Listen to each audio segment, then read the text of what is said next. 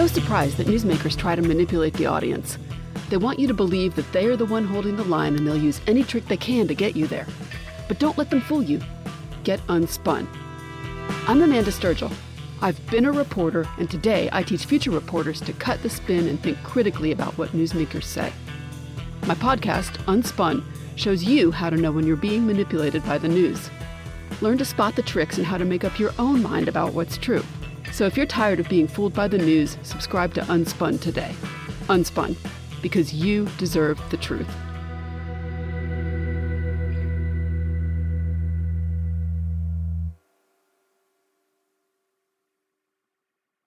MSW Media.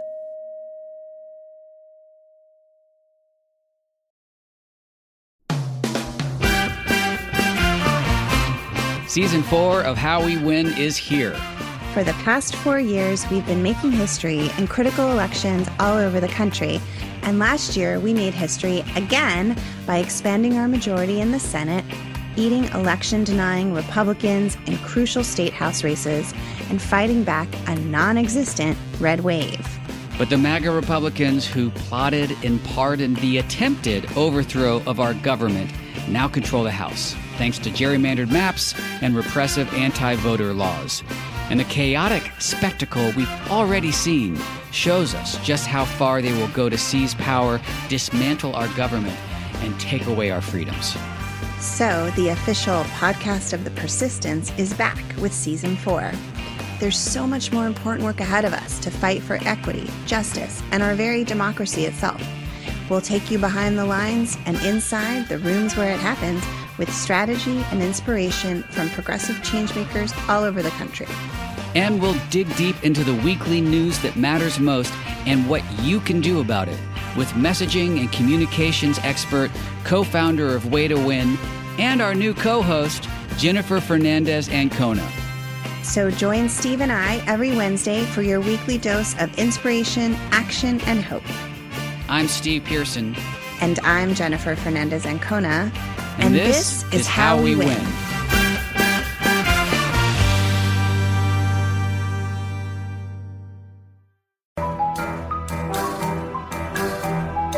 The rule of law is not just some lawyer's turn of phrase. It is the very foundation of our democracy. The essence of the rule of law is that like cases are treated alike. That there not be one rule for Democrats and another for Republicans, one rule for the powerful, another for the powerless, one rule for the rich and another for the poor, or different rules depending upon one's race or ethnicity. To serve as Attorney General at this critical time is a calling I am honored and eager to answer. So yeah, now it's clean up on aisle 45 time. And for a long while yet, it is going to be clean up on aisle 45. Hey everybody, welcome to episode 36 of Clean Up on Aisle 45. It's Wednesday, September 22nd. I'm your co-host, Allison Gill, and with me as always is Andrew Torres. Oh, Allison, thank you as always. For our main story today, we have a great interview with former prosecutor Randall Eliason breaking down the Michael Sussman indictment, and I can't wait to get to that. We've got breaking news about Alan Weisselberg and changes over at the DOJ, so just a jam-packed show. And of course, always cover comings and goings. But first, we have to thank our new patrons who have supported us over at patreon.com/aisle45pod for as little as $1 an episode. Yes, and thank you for giving me this list of names. A sincere thank you to Alibibet. Do I have that right? Alibibet Rudolphus. So.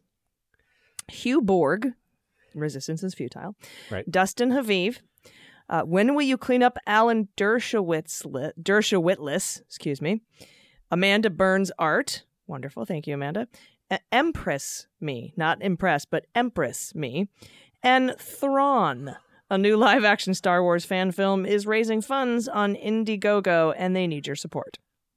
Hey, you give us a buck, we will read about your Indiegogo campaign and which I assume is some kind of Germanic Libibet Rudolphus. That's a fantastic name. Anyway, thank you all so much for supporting the show. Patreon.com/aisle45pod if you want to join them, AISLE45POD. And now on to the A block.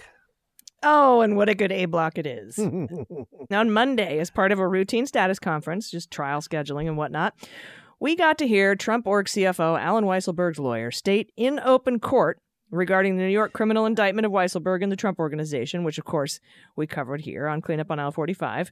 And the news did not disappoint. As Weisselberg's lawyer said in court, they have strong reasons to believe, quote, other indictments are coming. Weisselberg and the Trump Organization pleaded not guilty to 15 felony counts in July, if you'll remember. Yep.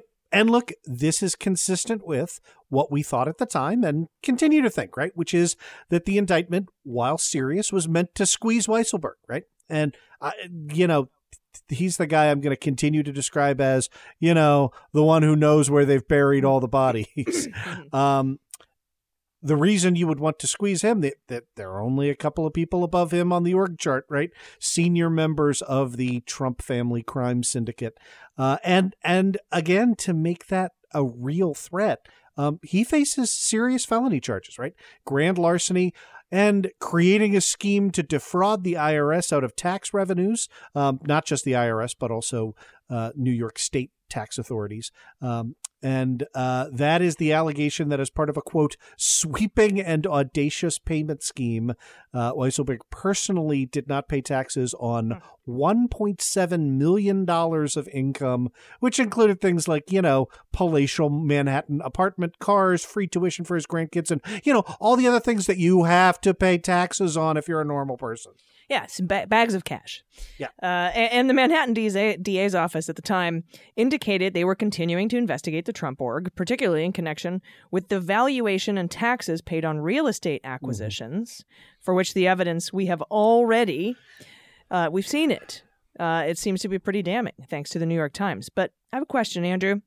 Weisselberg was indicted in July, June 30th, as part of this scheme to defraud federal, New York State, and New York City tax authorities of revenue by filing false tax returns.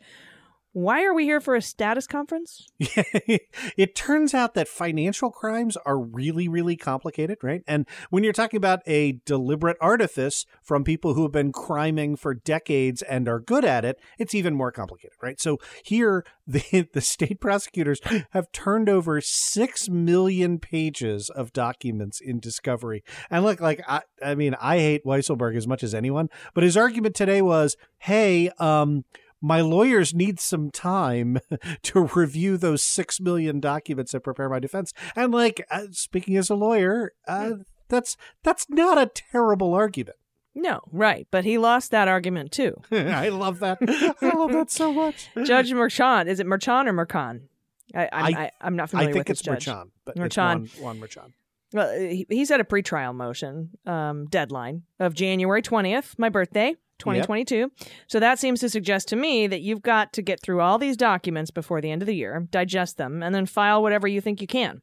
Mm-hmm. Right? Because, it's not the trial's further out, but the pretrial motions are January 20th. Yep. And Weisselberg's lawyer requested more time, but the judge seemed to side with the prosecutors, who claimed they gave Weisselberg's defense team the core documents back in the beginning of July. Yeah, no, that's exactly right. And look, while the judge didn't say this, I get the sense that there's also a notion that the complexity claims here are due to the defense's own making, right? So, for example, we have already seen court documents showing that, just days before this indictment came down, Weisselberg resigned from a trust set up to control the Trump Org assets. And, when it looks like you're playing a shell game, right, that's not a great look in front of the judge. Yeah, sure is complex because of you. Right, exactly. And so while we're waiting for my birthday, I want to close with noting that Weisselberg's lawyers were very clear about what they think is happening in this case, arguing that Weisselberg is about to become, quote, collateral damage in the Manhattan DEA's broader probe into the Trump Org. But the DA's office defended the seriousness of the charges against Weisselberg, noting, quote, with respect to the relevant financial documents, Mr. Weisselberg is the boss. He's not collateral damage here. He's an executive. He has been indicted by the grand jury, quote unquote. So, yeah, we'll see.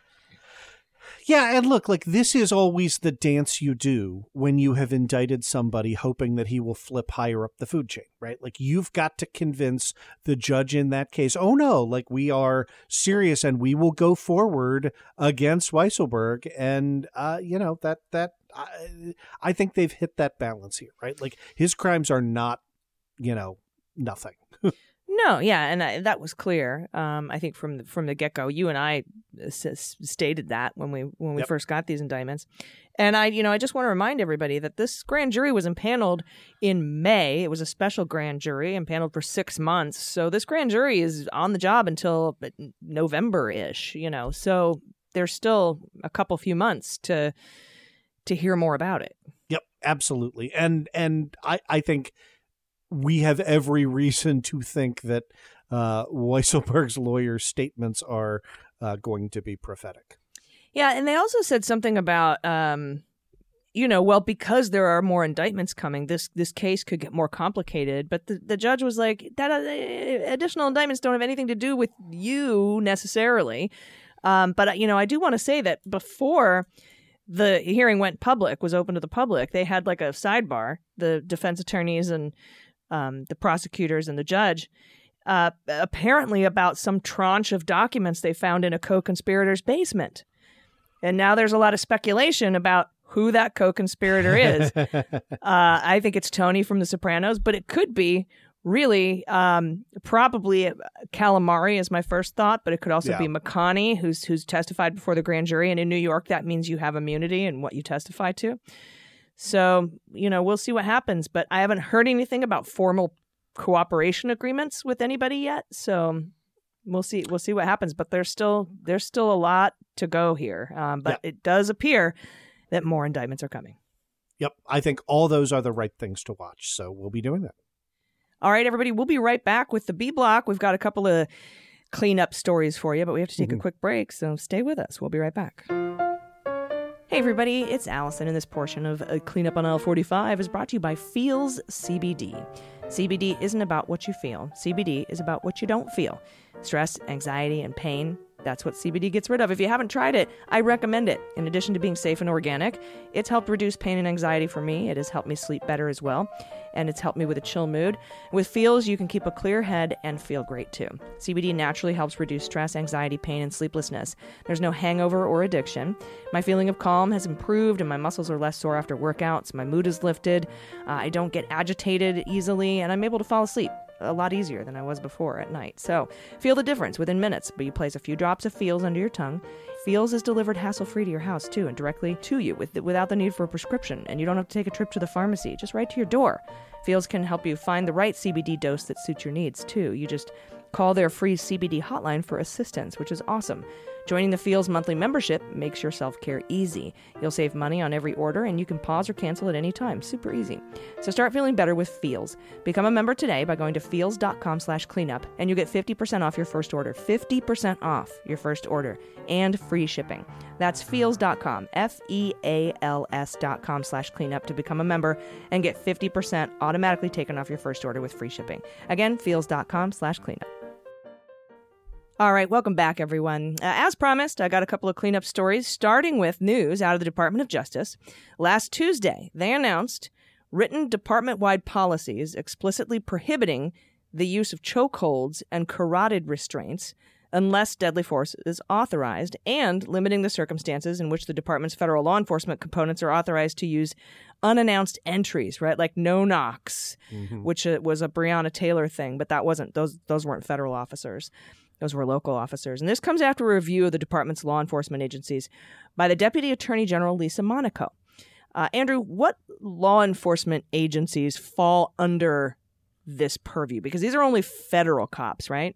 Yeah. So the answer to your question is lots, right? Like and I don't want to lose track of the point that you've made really well, which is we have a massive issue with state police beat cops, right? And this will not affect state police officers. It is why we need drastic reform at both the state and federal level. But that being said, this covers the Department of Alcohol, Tobacco, Firearms, and Explosives. It covers the DEA. It covers the FBI. It covers the Bureau of Prisons. It covers the U.S. Marshals. It covers the Inspector Generals. It covers the Office of Inspector General, heads of litigation, and the Executive Office of U.S. Attorneys. So that's a lot of people, and it's a very welcome change. I'm going to quote from the memorandum here, which says, "Given the inherent dangerousness of chokeholds and carotid restraints, and based on feedback from our law enforcement components on these techniques, department law enforcement agents and correctional officers are hereby prohibited from using a chokehold or a carotid restraint unless the standard for necessity for use of deadly force is satisfied." That's going to make a big difference in our prisons and with federal law enforcement.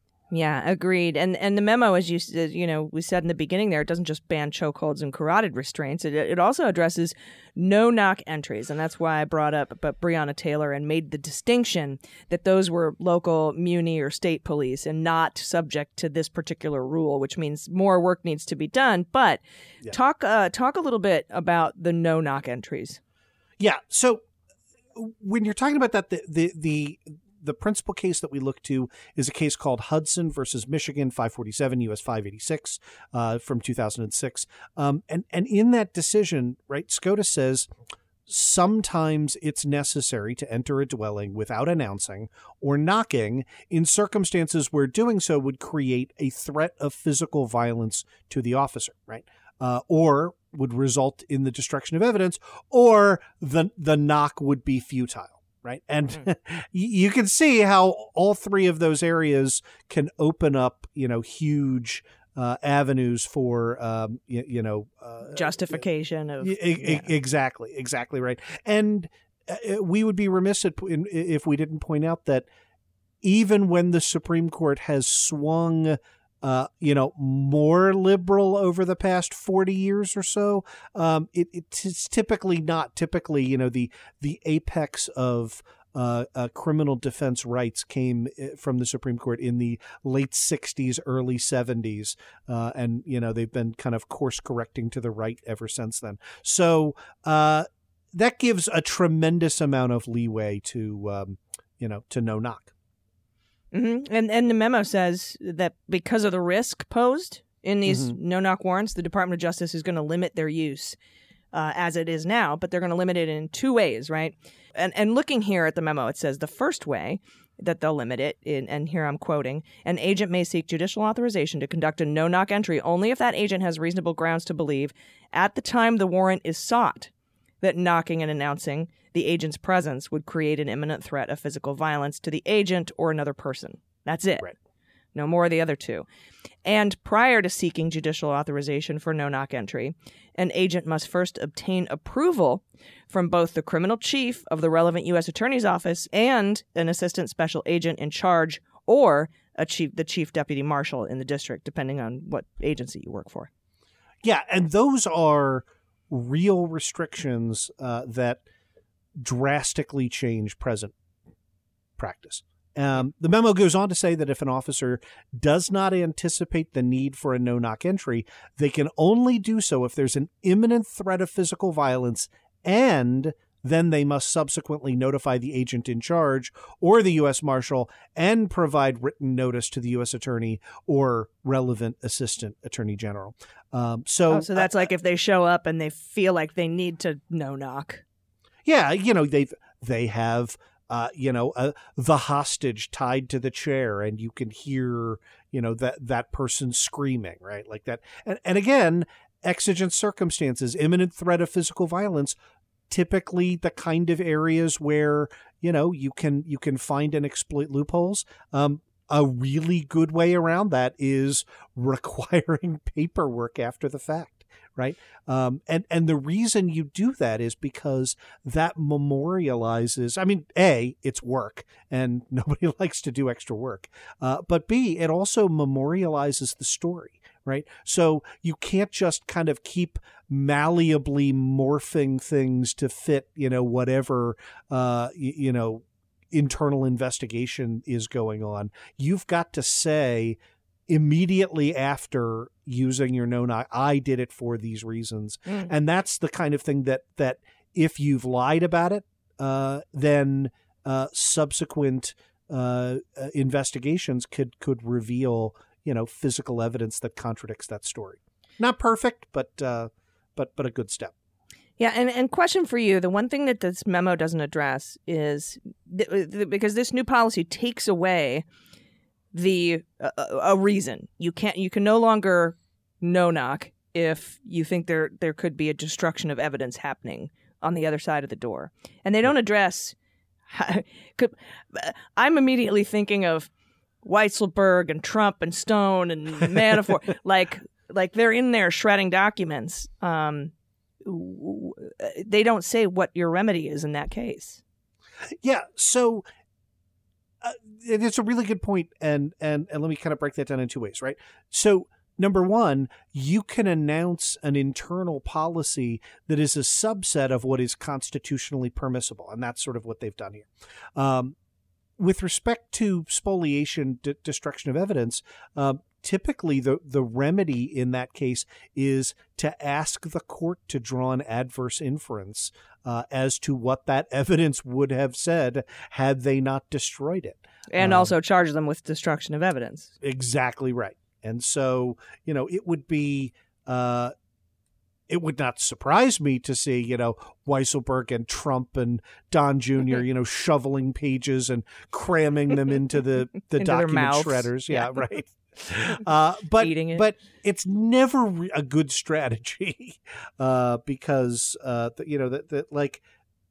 that's a thing that lots of criminals before you have thought of, and courts are really, really well equipped to deal with. Oh, I'm sorry, that document doesn't exist anymore. So, and in this digital age that we're in, it's virtually impossible. How do you know? Yeah, how do you know? To destroy. I agree, though, that we should definitely use all of the no-knock exceptions on anyone associated with Donald Trump. Yeah, but I really want to. Yeah, no. I mean, maybe when they're getting the warrant, they could say, can we, in this case, we have reason to believe they are destroying evidence. Then maybe they can, I don't know, maybe work it out ahead of time. But it seems like it's only for the threat of physical violence. But we'll see. I'm glad that they're doing what they can where they can here at the Department of Justice. And the next cleanup story I want to talk about real quick is that the Biden administration has revoked a Trump-era rule, again, that allowed the Department of Education to subvert state law enforcement probes of student loan servicers, predatory student loan servicers. And this is one of a series of recent overhauls that we've talked about that could pave the way for more robust investigations into these guys. Yeah, and this is really crucial. So look, this was a Trump policy. It was promulgated in the Federal Register after notice and comment in March of 2018. And it interfered with state regulators exercising their authority to protect consumers in their states, right? And you might recall, Betsy DeVos and her ties to these sorts of shady student loan servicers. So this policy really is a complete reversal of that agenda, right? Of Trump's policy of putting the for-profit college industry and student loan servicers ahead of, student borrowers, normal human being. Yeah. And DeVos, as you know, previously argued that the federal government's oversight preempted state regulations when it came to policing the student loan industry, that it occupied the field and prevented states from regulating that at all. Well, a group of Democratic attorneys general, these are from California, Colorado, Connecticut, Illinois, Iowa, Maryland, Massachusetts, Minnesota, New Jersey, New York, Oregon and Rhode Island, and Virginia, and D.C., sent a joint letter to the Secretary of Department of Education, Cardona, And they sent that letter this week in support of this policy change. But they did ask for clarification that, quote, state laws regulating servicers are not preempted, except in certain narrow circumstances. What does that mean? Yeah, so it's the reverse of what we just talked about. So the federal government has the right to regulate interstate commerce, right? And student loans are very clearly interstate commerce.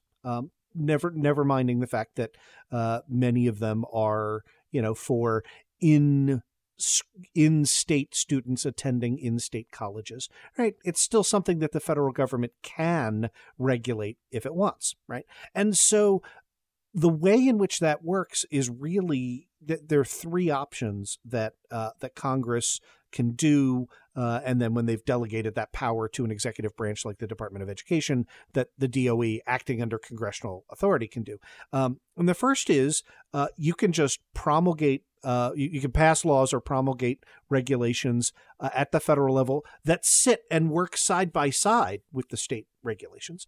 The second is you can explicitly preempt certain state regulations that work to the contrary.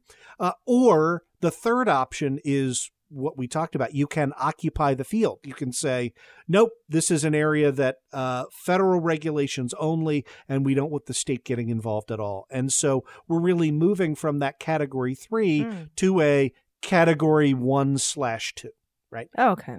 Yeah. In general, we want states to be able to promulgate regulations, pass laws for consumer protection against predatory student loan servicers. We've all had experiences with that, right? And it's a real multi-billion-dollar problem that is, crying out for help. And sometimes the best way to help is to, get monsters out of the way at the federal level. So we've done that. Good work. Yeah, a personal note, Forbes magazine came out with an article about me today and about the fact that my student loans were discharged under Biden's new rule for veterans, for 100% disabled veterans, not having to have that 3-year monitoring period. I did end up graduating, and it did end up helping me until I was actually removed from my government job. Now I just get to call myself doctor, so that's kind of cool. But aside from that, and in all seriousness, the scope and breadth at which the Biden administration is attacking student loan debt in this country, this is a part of it. Yep. And I think that it's. He's chipping away at it, and he is right now, and he has said very recently, looking at the legality of signing an executive order waiving $50,000 of student debt for every American. He's looking at the legality of it. They're reviewing that, and if he can, he will. I have the fullest confidence. And let me jump in on that, right? Because, we have a lot of folks among our listeners who have sent in questions like that, who have, sort of expressed disappointment where, X opinion column has said, Biden could just wipe out your student loan debt with the stroke of a pen. There is, speaking as a lawyer, there is a good reason to proceed cautiously and expeditiously here. And that is, when you make that announcement, people will rely on it, right? And that's the whole point, right? We're talking about individuals for whom that debt is a significant source of their outstanding liabilities. It affects their lives. It affects their spending. And the worst possible thing would be to announce you're going to do something and immediately have, which will happen, right? A right-wing group in a right-wing state is going to sue to first enjoin and then overturn the whatever that executive order is. And could you imagine, right, if you have done so incautiously, uncarefully, like all the news says, hey, could they legally make your student loans are back on? That is certainly a possibility. Because I'm concerned if we end up with a Republican president, then they undo. So let me be clear about that, and I'm glad you asked the question that way, right? I could see a court undoing the executive order under certain circumstances, right? Saying that this that there was no legal basis to announce that the student loan debt was forgiven.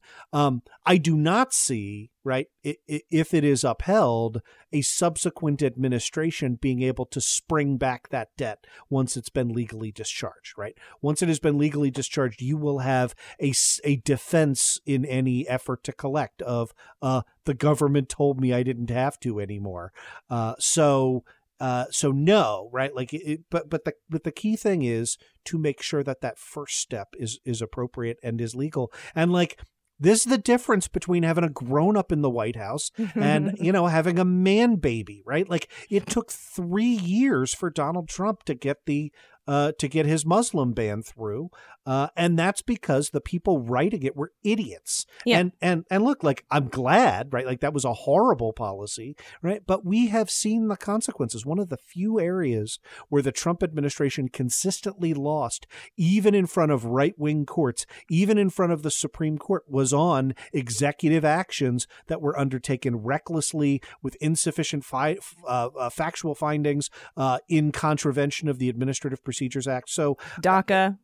Another example. I mean, there's a million examples, really, honestly. So I get it, right? And especially people who are suffering. It took me 20 years to pay off my law school loan. So I'm with you, right? People who are suffering under crippling student loan debt want immediate action, but you want to do it right. Yeah, and I'm wondering if they find out that it would be illegal, if he would announce that, if he would say, I tried and I have found out because of this reason and this reason, I cannot wipe out everyone's student debt, but I wanted to, or will he just stay quiet? I would just stay quiet, but that's a tough call. But no, you know what? Actually, I would tell everybody. I mean, I lean that direction. Yeah, right, to say, because that's what I've been wanting the Department of Justice to do. If they're not going to prosecute Trump on obstruction of justice, come out and tell me. Agreed 100%. So yeah, never mind. I withdraw my last statement. Belay my last. I am for the transparency. I was just thinking in terms of people personally hating your guts. Yeah. No, and look, like it. All of those are real things to balance. Yeah, 100%, and I agree. But he was fucking put his balls on the table with the Afghanistan thing. So I can't imagine he wouldn't do it with this too. But we'll see. Yep. All right.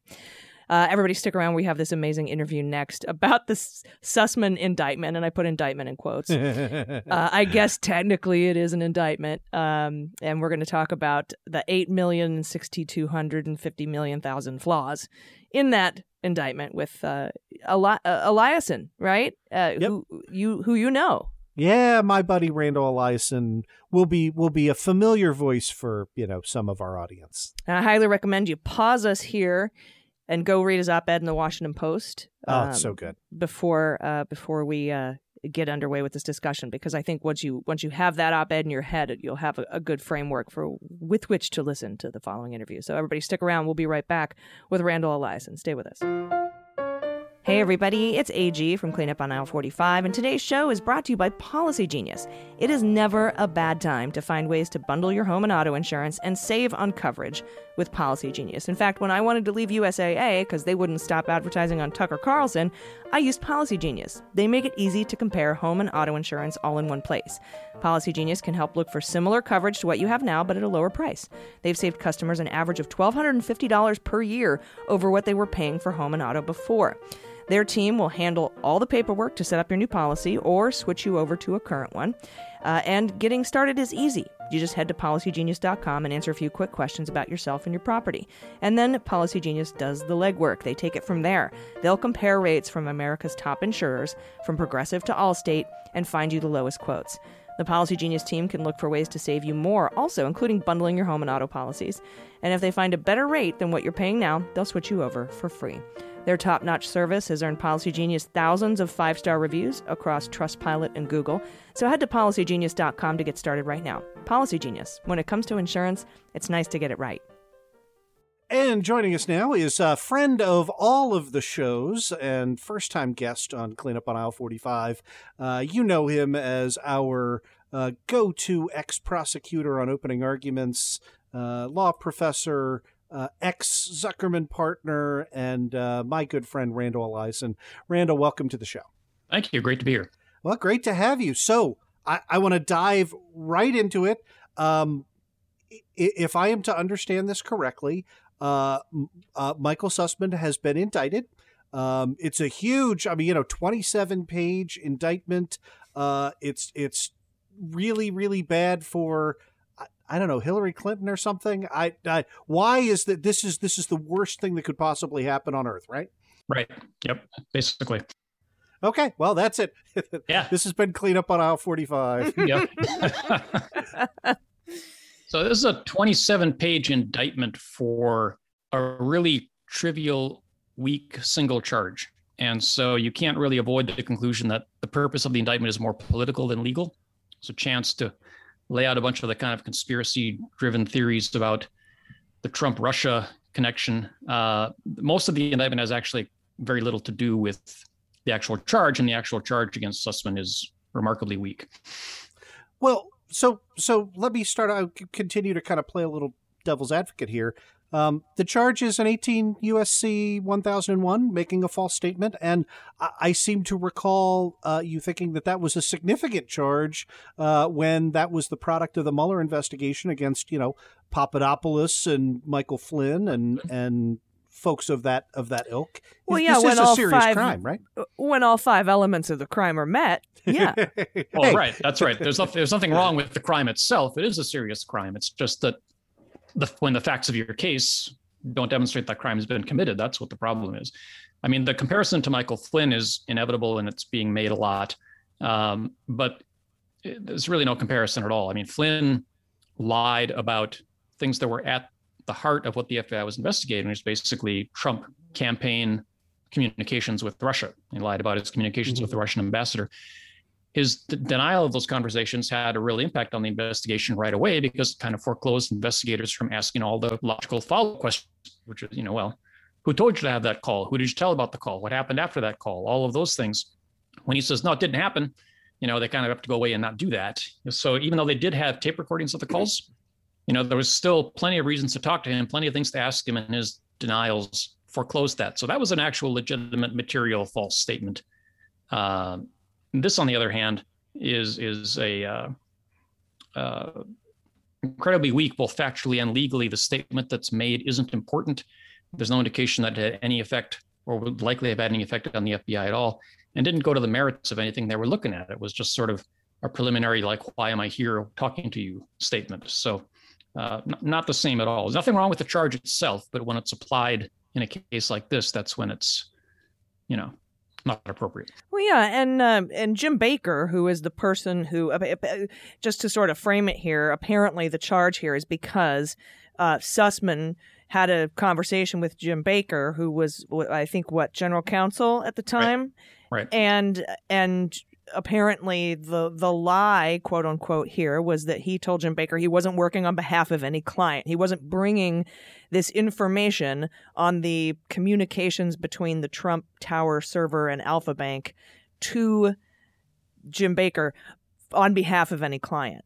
The problem here with materiality, as you just raised for me, is that, we know that Jim Baker testified to Congress, and when asked if he was working for, if Sussman was working for anybody at the time, Baker said he did not recall if Sussman had said that, and that just that's their only really weak piece of evidence. And my question for you is, since there isn't a direct 302 or a recording or any other witness to this, it boils down to a he said, which, and a tie goes to the defendant. But I mean, there's really no. Apparently, it's a note from someone. The evidence is a note from someone that Jim Baker talked to after the conversation, and that feels like hearsay to me. Right. No, there's all kinds of issues with it. I mean, it's even worse than you said, because it doesn't even have. We don't have to go to Baker's testimony before Congress the following year. It's right in the indictment itself. The indictment itself says that they knew he represented the DNC and the Hillary Clinton campaign. But then it claims that, but he didn't say that at this particular meeting, or at this meeting, he said he wasn't there on behalf of any client. But there's no suggestion they were deceived about who he was or who his clients were. They knew that. And that's right in the notes, and that's right in the indictment. So the argument is, okay, this attorney comes in. We know he represents the Clinton campaign. We know he represents the DNC. It's 6 weeks before the presidential election. And he comes in and gives us all this alleged dirt on Donald Trump. But we thought he was just coming in as a good citizen who happened to stumble across this and had nothing to do with his representation of those clients. That's the argument. And that's the lie that now they've indicted him for. And, like I said in my column, if that's really true, somebody at the FBI should be indicted for aggravated naivete. I mean, the idea that... That was a great line. The idea that, we had no idea that he might be doing this on behalf of a client when they knew that he represented them. And it was just a few weeks before the campaign. It's just nonsense. Well, that, and even if he was representing a client, there's nothing illegal about that. I am immediately thinking of the when they tried to indict Andy McCabe and the grand jury wouldn't come back with it because Andy McCabe had told an investigator, I think it was the IG or somebody at the FBI, that he didn't recall approving a Washington Post article. And Lisa Page, when asked about it, Lisa Page says, well, there's no criminal intent here to lie. There's nothing to cover up because he has absolute authority to approve that. Whether, so even he's got no reason to lie, unlike Flynn. It would be silly for Sussman to lie about this because, again, he knows the FBI knows who he is and they know who his clients are. So, what could he possibly gain by lying about that? And, I think, to be clear, that is the entire lie that's alleged here. It's that when Sussman came in, he said he wasn't there on behalf of any client. And the indictment alleges, well, in fact, he was there on behalf of the Clinton campaign and this unnamed tech executive. That's the whole lie. Nothing to do with the substance of the computer information provided. No allegation that they doctored the information to try to implicate Trump or anything like that.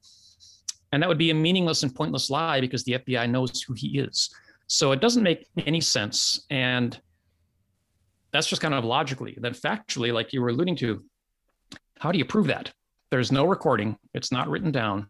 There's no other witnesses. So it's one person's word against the other. From a single conversation 5 years ago that he said much more closer in time to the conversation. He didn't really recall the details. How do you prove beyond a reasonable doubt to a unanimous jury that the precise wording of what was said in that conversation versus that it was some kind of miscommunication, misunderstanding? The little tiny word changes in these cases make all the difference in the world. And that's why you need substantial evidence of what exactly was said. And you got to be able to prove beyond a reasonable doubt. There's no room for misinterpretation or misunderstanding or wiggle room here. They clearly were lying. And I've never seen a case like this where the entire case is based on one person's word 5 years ago and there's no corroborating evidence of what was said. Wow. Well, I want to drill down into the statement itself. And again, kind of push for potential weaknesses here, because you are correct. I mean, this is paragraph 4 of the indictment that says the false statement is that he was not there doing his work on the aforementioned allegations, quote, for any client. That is the sum total. Those 3 words are the sum total of what are alleged to be false, and that led Jim Baker to conclude that he was acting as a good citizen, merely passing along information, not as a paid advocate or political operative. From a legal ethics standpoint, if my representation of a client is a matter of public record, and I am publicly testifying for something that in which I fervently believe, that also happens to benefit my client, it's not a false statement for me to say I'm here as a citizen and not on behalf of my client, right? Sure. Yeah. I think that's absolutely right. And that could be what was going on here.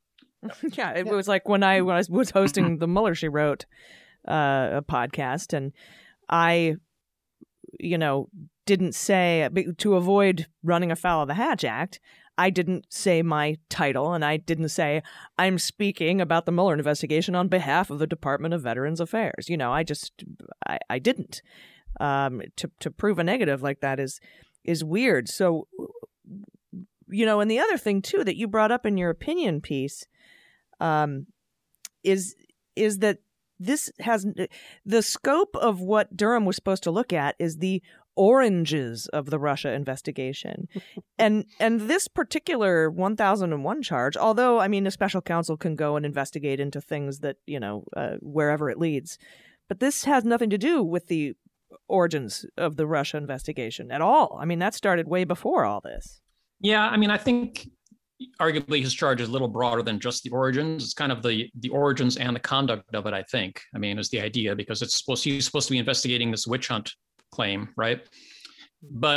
And so you could say, well, this Alpha Bank allegation was kind of part of it that the FBI was running down. But the other fact then is, of course, nothing came of it, right? I mean, they investigated it. They decided there was nothing to it. They didn't pursue it any further. Mueller didn't even include it in his report because everybody decided there was no basis to it. So this was really a nothing burger in so many ways, not just in, Sussman's alleged false statement, but then that the data itself, didn't pan out.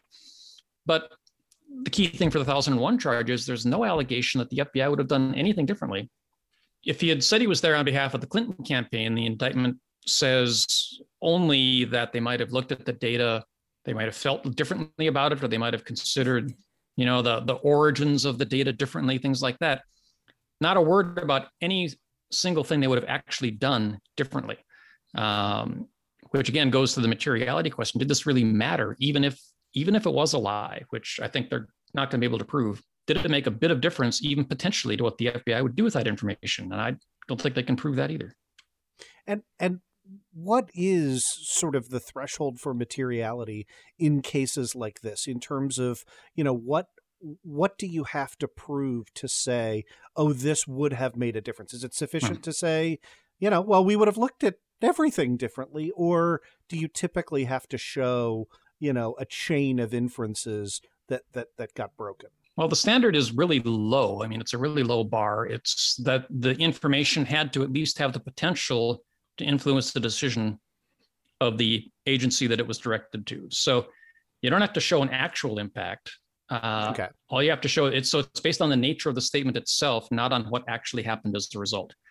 And so, it's usually not a very difficult hurdle to get over, because usually any case you'd ever think about bringing in, materiality is going to be pretty clear. If it didn't matter what they said, why are you bothering bringing the case? And that's one thing that makes this particular charge so unusual. It's that as low as that materiality standard is, this, comes pretty close to maybe not making it. I mean, it's a jury question, so they're going to have to put on evidence in the prosecution about, how this potentially impacted what the FBI did, or how they approached the information, or how they investigated it. And maybe they can do that. But it certainly doesn't leap out at you. And again, in contrast to the Flynn false statements, for example, which clearly not only had a potential impact, but an actual impact. And he was lying in the investigation that was going on. Sussman wasn't lying in the special counsel's investigation. He was allegedly lying, back in the precursor investigation. So he's not even affecting anything that the special counsel's doing. Well, what kind of testimony could they put on? I'm sort of struggling, other than calling Baker himself. And I think Allison kind of went through why that would be a challenge given his subsequent public statements. Yeah, but I mean, they've got to call him. I mean, he's the only evidence of what was said, right? He's the government's star witness. There's no way to avoid calling Baker. He's the only guy. But like you said, he's going to be subject to all kinds of impeachment. Yeah, but that's the facts of what was said. In terms of materiality, I mean, you can put on, one or more of the investigators to say, well, if we'd known this, we would have done X, Y, Z differently. This is how it could have potentially influenced us had we known he was really there on behalf of the Clinton campaign. And they might be able to do that. They might be able to come up with something. Like I said, it's really a low hurdle to get over. But it's certainly, like, on the face of the indictment, doesn't leap out at you. I mean, it's not very often these cases lose on materiality, but like I said, this comes about as close as you can get, I think. Well, let me ask both of you, since I'm not a lawyer, this question, because purportedly this was, sent up the chain to the Department of Justice, and Merrick Garland allowed this indictment to happen. And from what I understand, his lawyers, who I think are named Berkowitz and Michael Bosworth from Latham Watkins, had written a letter to Merrick Garland saying, don't do this. But we don't know what's in that letter, and we don't know the reasonings why. We're assuming that it's a lot of what you have here in this op-ed. But why doesn't Sussman just file a motion to dismiss based on the fact that Durham was appointed with no authority? I mean, special counsel regulations say that the special counsel shall come from outside of the government, and he was definitely not outside the government. I mean, I'd be filing a motion to dismiss based on the fact that he was appointed with no authority and couldn't even conduct these investigations in the first place. And then secondly, why did Garland allow this to go forward? I'm assuming he didn't want to look like he was playing politics. Yeah. That may still be coming, a motion to challenge the indictment as the result of a lawless, illegal special counsel appointment. The logical time to file that would be now that there's actually an indictment, right? There wouldn't have been a logical time to do it before. So maybe that's still coming. Manafort tried it. Yeah. Manafort tried it like 9 times, right? Like Mueller had no authority to be the special counsel. Not before it was indicted. They all did. They all filed. Before he was indicted, though? I don't know. Yeah. Oh, no. No, it was after. Not pre-indictment. So that's a really good point that may be coming. Now is when it's ripe, right? Yeah. And then you were about to hit the second point. Yeah, I've wondered about that too. And I think, if Garland had intervened, so he's supposed to be an independent counsel and special counsel. He's supposed to be independent, right? Sure, you're still under the jurisdiction of the Attorney General, but the idea is you're supposed to have a lot of independence. And if Garland intervenes to overrule the indictment of Hillary Clinton's former lawyer, you can imagine the politics. I mean, you can imagine the optics of that, right? And how much heat and light that would generate, or heat anyway. I sort of have it in my head that he's like reading this indictment, having a scotch, smoking a pipe, laughing, saying, go for it, bro. You want to try it? Go for it. I think that's the better choice, actually, to say, it's not terribly, good for Sussman. But but DOJ is much better off, the Biden DOJ is much better off saying, let this Trump special counsel go forth and make an idiot out of himself and watch this case fall apart. Rather than maybe he could have written a 3-page memo that quoted parts of this indictment and released it a few weeks. in we advance. were to put a bar spin on it, right.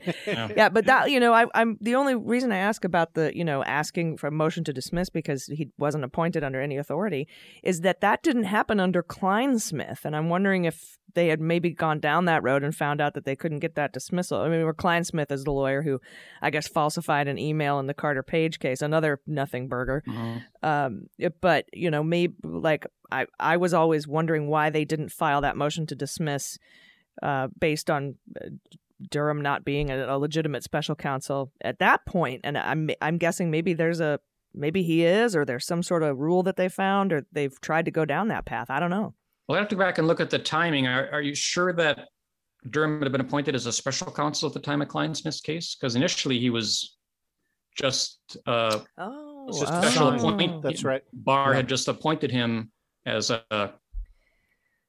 That's right, because he put a guy on the Flynn case. He put a guy on the. Yeah, he just appointed him as a neutral prosecutor to do the investigation, but he didn't actually appoint him under the special counsel regs until right before the Trump administration was ending.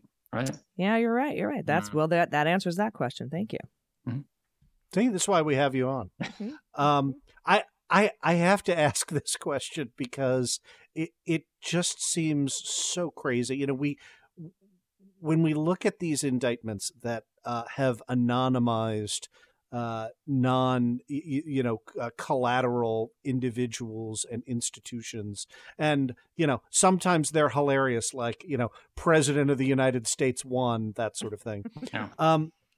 This one seems to me to have an awful lot more of those efforts to anonymize than your average indictment that makes it feel kind of silly, such as, for example, noting that Michael Sussman was a lawyer at a major international law firm one. Well, I mean, that's Googleable, right? Like the court could take judicial notice of the fact that he was a partner at Perkins Coie, right? Like it seems oddly written to me, and I was just curious if it struck you that way as well. Well, you're right. There were a lot. I mean, there's sort of more than the usual number of individual 1, individual 2, researcher 1, researcher 2. I mean, and it does get kind of silly sometimes. The general policy behind it is a DOJ policy that you don't name people in indictments that you're not charging, because you don't want to implicate them in possible criminal misconduct or criminal,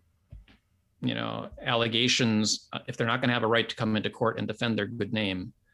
So you use all these pseudonyms for people who haven't been charged. And sometimes it does get pretty silly. But what about the anonymization of an agency that isn't an indictable thing? Because they say he went to the FBI general counsel, they name Baker, they name the FBI, but then they say he also went to agency 2. Yeah. That's why anonymize agency 2. Why not just tell us it's the whatever, CIA? I don't know what it was, but do you know what it was, Andrew? But also why anonymize that? No, I don't know what it was, and I don't know why you anonymize that. I agree that doesn't seem to make a whole lot of sense. You could, if there was some investigative aspect you were trying to preserve, from becoming public, you were worried about some new detail being disclosed, by this is something that isn't widely known before, and you're trying to maintain the confidentiality of that evidence for now or something, maybe, but yeah, it doesn't make a whole lot of sense. I want to ask a couple more kind of terminal questions, just for avoidance of doubt and to be clear. Before you do that. Oh, yeah, please. Sorry. My thought on that, the only thing I could come up with was that it was the NSA. And the NSA was like, don't mention us. That's the only thing I could come up with. And I was like, well, because wouldn't the NSA look at sort of that international back and forth between a server and something in Alphabet? And wouldn't that be under their purview? I don't know. But that's the only thing I can think of, is that the agency itself was like, whatever the agency was like, yeah, we don't want anyone to know that we monitor those kinds of things or something. Mm-hmm. Don't put the senior indictment or we'll have to kill you. Right. Yeah, like a sources and methods kind of thing. Anyway, sorry for interrupting, Andrew. Please no. That's I'm glad you shared that, because that I think that seems very plausible to me, or at least more plausible than anything I can come up with. I want to be clear. Other than so this is an indictment for false statement. Assume there's a tremendous amount of allegations in this indictment regarding Sussman talking to the media and trying to stir up interest in this story. And I just want to ask you, as a point blank question, that there's nothing that is a federal crime about a campaign lawyer attempting to influence or increase awareness of a potential issue like this in the press, right? No, dude. There's whole businesses built on this. I mean, if Oppo research firms. No, that's it. It's opposition research, and it's definitely not illegal inherently. And there's no allegation in this indictment that any of that was illegal. So, like I was saying at the beginning of our conversation, the indictment feels more like a political document than a legal one, because it's just reciting, isn't this terrible how they tried to pitch this stuff and they tried to get the press interested in these details about the computer server. And, so maybe you think that's unseemly or nasty or, knife fight politics or whatever, but it's not a crime. But spending pages and pages and pages talking about that does then feed, the Trump narrative about how the Clinton campaign was involved in trying to fabricate this Russian hoax and set him up and get the media to get interested in it. But again, those things aren't alleged to be criminal, and they don't really have much of anything to do with the charge against Sussman. So, well, I look forward to the motions to dismiss. Motions. Can you this is just a legal question now. If you were going to put the motion in because he wasn't appointed under any authority, could you put in the same motion all of the reasons that the case should be dismissed and just make it one motion to dismiss? Uh-huh. Yeah, you can do it either way. It's all a matter of your personal style. I look forward to them or it. I'm an omnibus kind of guy. You're an omnibus guy? Yeah. The trick is, with dismissal on a lot of these types of issues, it's going to be challenging to get it actually dismissed because the response is going to be, these are jury questions. The government has to prove materiality. They've got to prove falsity. And we might look at it and think they're never going to be able to do it. But getting a judge to throw it out without giving the government the chance to do it is pretty difficult. So it's going to be far more likely, if the government doesn't decide to drop it entirely, which probably won't happen, that would probably require going to trial. The ultra-virus claim would toss it out, right? Yes. Yeah. Yeah, and they don't want to make they want to give, like, bend over backwards to give due process in these high profile cases, from what I've seen over the past 5 years. They really, But I did see I saw something interesting on Twitter, Andrew, that I'd be curious what you would think of it, but I saw a defense lawyer saying they should just assert speedy trial rights and just go. Like, let's try this case in 2 months. We're ready. I mean, instead of dragging it out for a year and a half, put their feet to the fire and say, we're ready, let's go. That strikes me as pretty smart strategically. Yeah. Right. Like I certainly have seen that in civil cases where, one party has decided. I once had a 90 party insurance case in which no discovery had been exchanged. And we showed up on what was scheduled for the day of trial, right? And it was in state court for procedural reasons that are not worth going into here. And plaintiff's counsel got up with a straight face and said, well, Your Honor, we're prepared to try this here today. Well, they could not have met their prima facie case trying that today. But they knew half the insurer counsel in the room didn't even know what the underlying, coverage issue was, right? Like they knew that forced us collectively to beg and scrape for as much time as we could possibly get, which was, a tenth of what we wanted. So yeah, I like that as a potential strategic move. Either of you remember the Ted Stevens trial, the senator from Alaska? It's been a while now. Yeah, I remember Ted Stevens, but not the particulars on the case. So I think they indicted him in like July or August, and the election was in November, and he said, I want a trial before the election. I want a chance to clear my name before the election, and just completely destroyed. The prosecutors were just not ready. And the defense said, we're ready. And Speedy Trial Act has 70 days. You got to try them within 70 days. So they put their feet to the fire. They made him try the case. They actually convicted him, but in the process, they screwed up so bad with the discovery and the Brady material that it ended up all getting thrown out because they reversed on appeal. And I think that's the reason, just because they pushed him. I'm curious, who at DOJ would try this case? Well, someone in the special counsel's office. Yeah. Yep.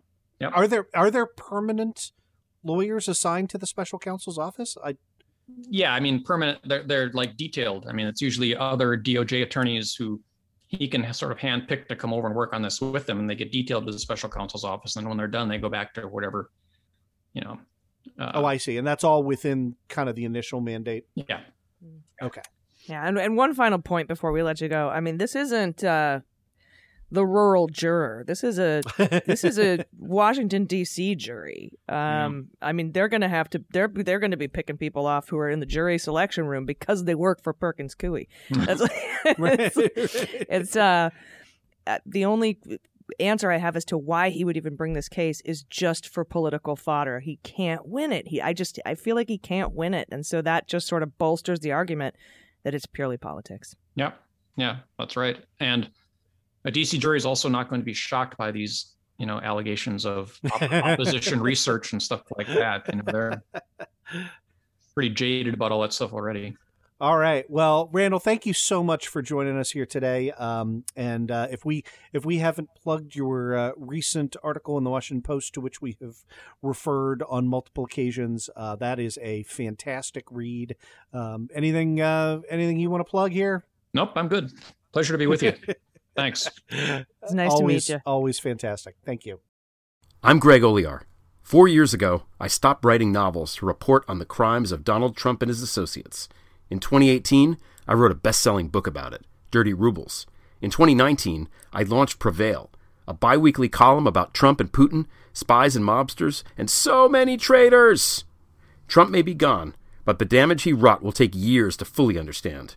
Join me and a revolving crew of contributors and guests as we try to make sense of it all. This is Prevail. And now it's time for everyone's favorite segment, Comings and Goings. Ooh, ooh. President Biden continues to work filling vacancies in key executive branch positions, and last week he announced 5 more nominations that require the advice and consent of the Senate. Let's start with his 2 DOD nominees. Nicholas Guertin, am I saying that right? He's the nominee for Director of Operational Test and Evaluation. And John Sherman, the proposed Chief Information Officer. Big job. Yeah. Guertin is retired Navy Reserve Engineering Duty Officer. He has worked for decades in submarine operations, which to volunteer for that, God bless you.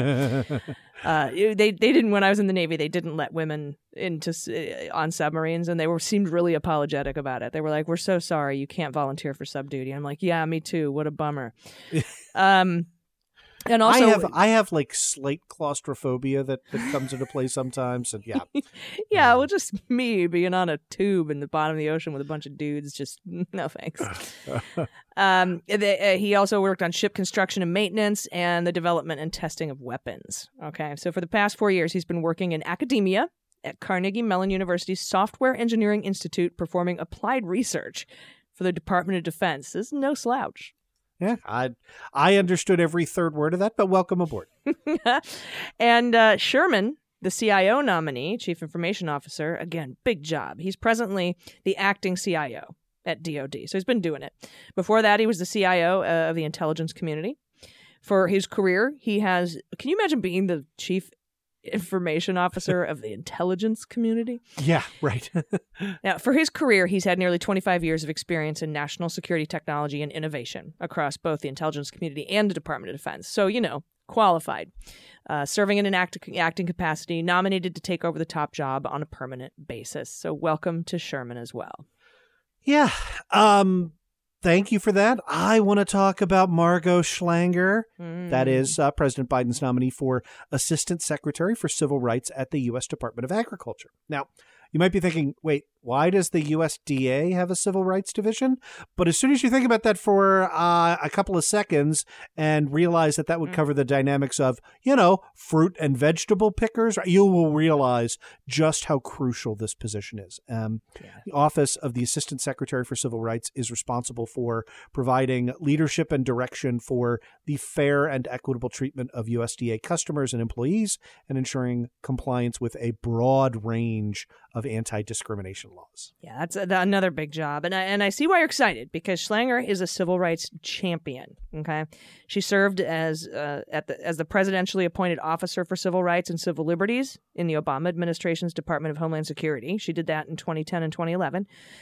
Leading DHS oversight when she did that on issues such as immigration detention conditions, racial profiling, border screening, language access, for people going to court, or anything really, language access and disability rights. And she chaired an interagency group addressing disability access to disaster planning and response. That's huge. And she founded and presently directs the Civil Rights Litigation Clearinghouse, which is a national repository of information about large-scale civil rights cases. I didn't know that existed. That's awesome. And Schlanger has written and testified about how federal agencies can better implement civil rights goals, and has served as a court-appointed monitor in a statewide federal case protecting the rights of prisoners with disabilities. And there is still more, right? Schlanger was the principal drafter of the American Bar Association's influential standards on the treatment of prisoners. And again, the lawyers listening in the audience know how important ABA standards are, right? She's the author of the leading case book on prisoners' rights. It's called The Law of Incarceration, Cases and Materials. I want to write a case book someday. She's double-barreled Yale. We won't hold that against her. And I love this. She was a former clerk for Supreme Court Justice Ruth Bader Ginsburg. Well, welcome aboard, Schlanger. And I want to congratulate also Krista Boyd. She's the nominee for Inspector General, Office of Personnel Management over at OPM. She is current member of the whole big scandal when they got rid of the IG over there, and it was the OPM that was working with So now finally we have Krista Boyd, who's been nominated to that position. She's currently the chief counsel for oversight and policy for the House Committee on Oversight and Reform. So she's a lawyer for the House. And she's made a career out of the two things the IG needs over at OPM: government accountability and waste, right? So waste, fraud, and abuse, right. And also protecting whistleblowers. Yep. She began her career as counsel for former Georgia Senator, Democrat Max Cleland. Yep. So welcome aboard. And also, I want to congratulate Dr. Robert Otto Valdez, who is Biden's nominee for Assistant Secretary for Planning and Evaluation over at the Department of Health and Human Services. So 30-plus year career in academia. This is a read between the lines on this one, right? He served as a special senior advisor on healthcare reform back in the Clinton administration. You know, back when the original plan was for universal healthcare. Oh, yeah. Right? And he was the lead child health researcher for the historic Rand Corporation's health insurance experiment back late 70s, early 80s. That was a multi-year longitudinal study designed to evaluate the feasibility of free universal health care. So, you know, I can't say that, but I can say that you are bringing on board somebody who has made his life's work and passion to evaluate universal health care. And that seems pretty good to me. Yeah, and also kind of telling about where we think this might be going in the future. Yeah, as far as healthcare is concerned. Yeah, same. Everyone, welcome. Thank you for being here. Seriously. Hello. I'm sorry we don't have any bye-byes because those are more fun to read out, but I think we've rooted out just about everybody. Let's hope anyway. Yeah, I think so. All right. Well, that's it. That's our show, Andrew. Another really great show. And thanks so much again to Randall for coming on and explaining the ridiculous of the Sussman indictment. You know, I mean, we saw over the last, since I've been covering the news as a podcaster, we had an indictment of Democrat Gregory Craig, okay, in the Mueller investigation. I think that was thrown out. I have to double check, but that was for lobbying on behalf of a foreign entity. And then without registering, FARA. And then we had Kleinsmith, who I don't know if it was a Democrat or Republican, but he was working on the Carter Page case, who falsified an email there. And now we have this. So to when anyone who's worked for the government understands this, when you look at the scope and breadth of the Trump-Russia investigation, the Mueller investigation, the oranges of all that, to only find 1.5 things wrong and then a couple problems with a FISA application is amazing. It's absolutely amazing. This is a super clean, super legal, super justified investigation. Well, it's part of why I was really happy to bring Randall on. I mean, you know, you and I can look at this and go, this seems like 26 pages of conspiracy theory nonsense that makes no sense, kind of wrapped up in a bow for no reason. Yeah. But bringing on somebody who's written these in the past, you know, to say, this reads like nonsense, and I would not be surprised to see a motion to dismiss, and it looks like, you know, a political stunt, you know, is I'm glad to have that validation. Yeah, and I'm with them on that. I hope they just expedite it and get that 70-day. Oh, what a great, strategy. Yeah, I was thinking just dismiss the whole thing. Nah, man, go for it. You know, like the old, you know, sue me. Right. Right. Send me the bill. I love it. All right. Well, this has been our show, and we will see you next week. Andrew, it's always a pleasure to see you, my friend. Yep. Fantastic. Love being here. Love doing the show, and can't wait to do it again. All right. We'll see you next week on Cleanup on Aisle 45. Cleanup on Aisle 45 is written, researched, and produced by Allison Gill and Andrew Torres, with editing by Molly Hockey. Our art and logo design are by Joelle Reeder and Moxie Design Studios, and our music is composed and performed by Adam Orr. Cleanup on Aisle 45 is a proud member of the MSW Media Network, a collection of creator-owned podcasts dedicated to news, politics, and justice. For more information, visit mswmedia.com.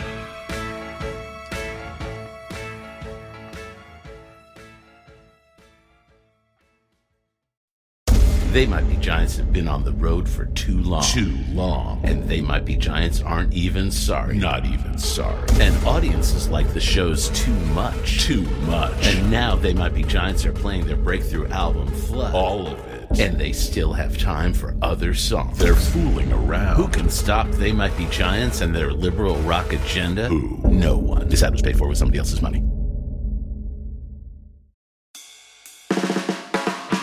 It's no surprise that newsmakers try to manipulate the audience.